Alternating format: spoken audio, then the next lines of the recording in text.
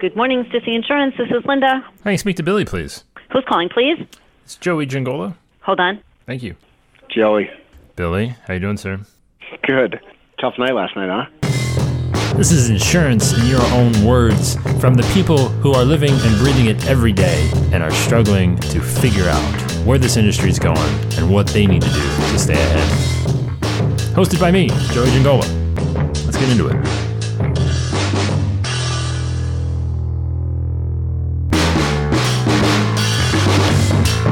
Oh yeah, and this none of this is saying I'm perfect. Listen, there's a whole bunch of messes. I got the guy to cancel, and I'm still trying to find a plan, and then a company, and blah blah blah. I've got 12 different goofy things going on right now. But we have a couple of basic things. I'm not going to pander to. I'm not going to fight for your business because I don't need it. You can come in on my terms, and this is how we're going to do things. You don't have to like it, but you also don't have to work with us. Oh, buddy, did you hear that? That's the sound of Billy Van Jura scorching the earth. Now, if your great insurance grandfather mentor is rolling over in their grave, well, okay. I'm curious to know how many of you just drove off the road after hearing that, because I kind of agree with Billy, like more than kind of. And that was Billy Van Jura, my good buddy up in New York, who is saying, I'm not going to fight for your business because I don't need it. And a lot of the conversation that I had with Billy was around the idea, this goes a couple months back, I did an email around insecure touches, right? Just the idea of confidence and having conviction in the way that you do business. And there's a certain way that you're going to do it. You're going to do what you feel is best for your client and do it in the best way, but you're not going to tap dance because they say so, right? You're not going to be a dancing bear for them because you know what works and the way that works best for you. And if you hear these comments on the surface, you might think, oh, this is an arrogant comment. Like, this is not how it works in the world of service and sales. And I say, I don't know about that because, again, the idea of fighting for business, right? This could be way off, right? But I think, personally, the way that I've experienced it is I'm never in competition with anybody, because I've provided as much value as I can up front. And if you can't see that, and you don't want to realize that, and you want to go listen to somebody else who's telling you everything that you want to hear, I don't want to fight for that. I don't want to compete with that, because ultimately that's going to be more trouble for me down the road. And sometimes you don't listen to that little voice in your head saying, Joey, this, kind of like that person you thought was a good idea to date, and then, it's like, hey, no, wait, this could be terrible. And then all of a sudden your couch is on fire. That kind of thing. That's what, you're dealing with potentially with these clients that you're fighting for. Now, obviously you're saying, well, Joey, I fight for tons of good clients. Maybe you do, and maybe it's worth it. And it's just knowing what you're fighting for, why you're fighting for it. And again, if it's going to actually bring you the business that you want, because in my opinion, that's one of the biggest qualifications you can, kind of test obstacles, walls you can put in front of somebody to see if they will pass, is if you've given them enough value up front for them to make that decision. I think that's the scary part about some of these things I hear people doing, where they're just willing to advertise to the masses. They're advertising to whoever sees their ads and hoping to get some buy-in. They think, getting all these online reviews, and I'm saying, well, wait a second. You'll put all this effort into getting people to doing reviews that just signed up with you, or whatever the case may be. But meanwhile, you won't put any effort into your LinkedIn profile, like where they can proactively do it on their own and see, a bunch of other professionals validate this person. Or you won't put any effort into kind of being where your customers are and seeing what they're up to and being seen as a person of value. I just don't get it. I don't get it either, Billy, but here, I'm going to push back a little bit here, just a smidge. We're just going to slightly nudge you back a second here.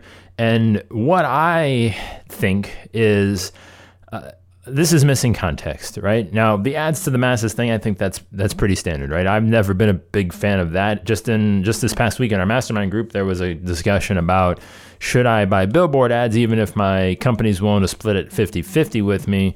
And it was an interesting conversation, but you're just, again, my opinion, yeah, it's visibility, but I think you can do a lot more things to create that visibility in a much more beneficial way I think it's just the worst kind of visibility, right? And I don't know why I'm talking about billboards, but again, advertising to the masses, right? You're just spewing your message out there, right? And hoping somebody likes it, right? That's what you're doing, advertising to the masses. Now, where I'm going to push back is on the reviews, right? And even the LinkedIn, right? Because I've never been a big online review guy, for the last, first couple of years, just because I was terrible at asking for it. Not that I wasn't big on it. I was terrible at asking and terrible at getting them. And, I set up a simple trigger using HubSpot in my agency to, send out just one email. Once somebody becomes a customer at a certain point, I just ask them, hey, how do we do? And if you would like, hey, fill out this form and get a review. See, it's worthwhile to get that review because I want somebody willing to stand up for me with their Google profile, with their Facebook profile, and say, hey, this guy did a good job for me. If it's not with those things, if it's just Lisa S. Says, man, these guys were great to work with, and I had such a fun time, right? Like, that's worthless to me. That means nothing to me because, again, you're going to skim through. You could have 100 of those. You're going to look at those, and it's like pennies on the ground. You might pick one up. More than likely, it's just this means nothing, right? I want somebody with their Google profile to say, hey, I want John Arnold to stand up for me, and I want to see his face, and I want to know, where he lives or whatever, right? I just want to know he's a real person. And that is more valuable to me because that's going to just solidify the approach or solidify the job that I'm doing. Because if you don't have it, and again, if you don't have it and you got somebody else over here that does, that could be a thing. I mean, I have made purchasing decisions based on, hey, well, these guys got 50 Google reviews and these guys have, 5. And even if, they're about the same experience or maybe even slightly less, these guys took the time to get to 50 reviews. They're concerned about their perception. Now, I could get burned and it might not work, but I feel like I have a better shot of somebody that is concerned with doing that. Now, again, if that's all I have to go off of, it's a little tricky, right? I usually like other indicators. And that's where the biggest context is missing in this whole conversation. No, and there's no disagreement with that right there because you've done all the other work, right? Because this isn't a way out. This is just in addition to bringing value, let me make it available, right? So and take the other side of it and say from the P&C side, or you have these 4 reviews. How many of them mention price? Well, if you're asking me, Billy, to be honest, none. Simple answer. They don't talk about it at all. Okay. Now go look at your P&C counterparts. I'll wager anything you'd like. Half of them are leading with price. So-and-so saved me money. So-and-so, it's going to be something lame like so-and-so was great, or it's going to be something like so-and-so saved me $500. This was amazing. But I don't want those persons. I don't want those reviews. If I just brought some value, it's not that it makes the reviews insignificant. It's that you can control what kind of reviews you're actually getting. Far too many of them are playing the price game still. All right, there's a lot going on there, right? So let's go way back to the clip before Billy asked me the question. Billy said, because I've done all the other work. What's all the other work? And I'm not saying that I've got all the answers here, but again, what I said at the beginning of the show is I'm providing you as much value as possible up front. Meaning I've told you exactly what you need to know. I tell you exactly how I'm going to do it. I tell you exactly the things that are going to be standing in your way from solving this problem. You don't have to call me. You don't have to email me. All that information is available for you to take and do what you want with. So I provided all the value that I possibly can. And in my experience, that's been enough most of the time, right? Now, just because I wants to continually get better, wants to see how, much I can improve things. I mentioned, once upon a time, I set up that simple email trigger. That worked pretty well. And then obviously jumping on board with Rocket Referrals and learning about their process and their system. And it it just supplements what you're doing. Now, like Billy says, and this is the important thing, if you're looking for the reviews to be your way out, that's the problem. If you think that's what's going to bring you value, again, that's dramatically misguided. Because all you're doing is just trying to boost yourself up while doing nothing to serve the people you want to do business with. And that is where it falls apart, in my opinion, is that, yeah, the reviews are great. And again, showing that you have taken the time to focus on them might give you a competitive advantage in some cases, but there's a missing piece that you're not really paying attention to, and that's the value that you're providing up front. And even worse, and I love it when we get a chance to he says, Billy said, hey, take your PNC counterparts and, look at what they're leading with. He asked me, is this price focused? Are any of your reviews focused on price? No, because in health insurance, it's not a thing, right? You're going to go with the best solution. People, if you're saving money, there are other factors. You're skimping coverage. Maybe you're getting better, higher subsidy. It's just not as talked about of a thing. And maybe it's just, again, back to the type of service that I'm providing, or the experience that I'm creating. But, again, we're going to get into this in the next time we hear Billy on the podcast. And I'm really, really excited to talk about this. Couldn't fit it into this show because it would just go it would go way too long.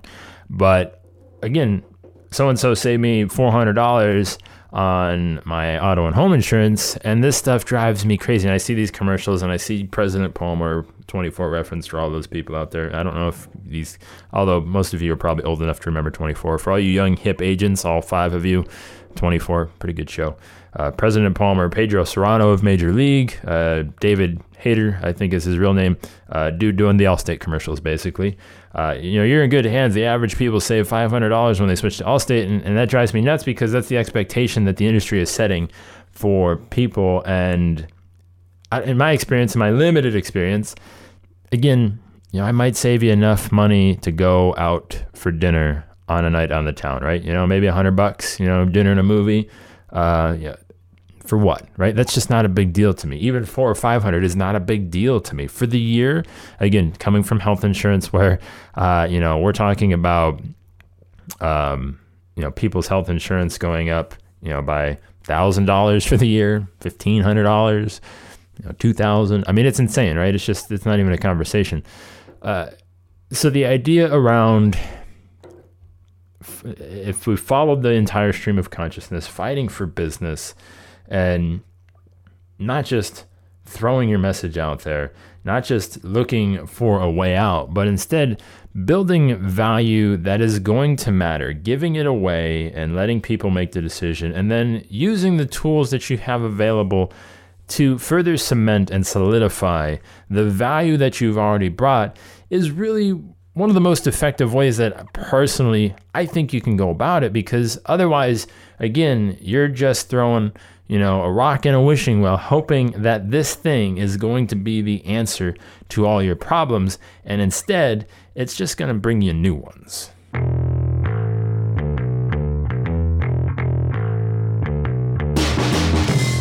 All right, now it is actually time. I've been talking about it. It's just been going on for too long. Tomorrow, May the 10th, you can officially register for Grow Lab 2017 in Charlotte, North Carolina. Just got the page finished today. Looks pretty, looks nice. Hopefully you like it. Not that you're going to care as much as I do about it. All I care that you care is that it lets you sign up properly. It's really all I care about. So that's going to be happening. And Grow Lab 2017.com, I believe, is where you can go to do that. If I'm wrong, try growlab17.com. I cannot remember to ask Jason about this. I don't know how many times I need to go on to this podcast and say I forget the URL that we purchased. But yes, that is something that you should be able to do. And otherwise, if you're not on the email list, if it's not out at the very minute of the early morning of May the 10th, if you're not on the email list, get on the email list, sign up for the free membership. We'll be sending that email out to say, hey, now's the time, get in quick, because again, only 100 agents. So as soon as that's filled, we don't have any more room. There's no more space in the hotel. We can't even ask for another room, I don't think. So we've only got 100. And so we'll just, if you want to get in, I would just do it sooner, because like I said, we've already got 50 from last year that are coming. So that's going to leave only 50 new of you to come meet me, Jason, and everybody else, and learn from them and see, what their secrets are and how they're going to actually make them better and help you. So I'm really excited. Grow Lab 17, though, we're ready to roll with it, ready to meet you, ready to have a good time. GrowLab2017.com. I'm going to go with that one for right now. Go check it out, and hopefully I will see you there.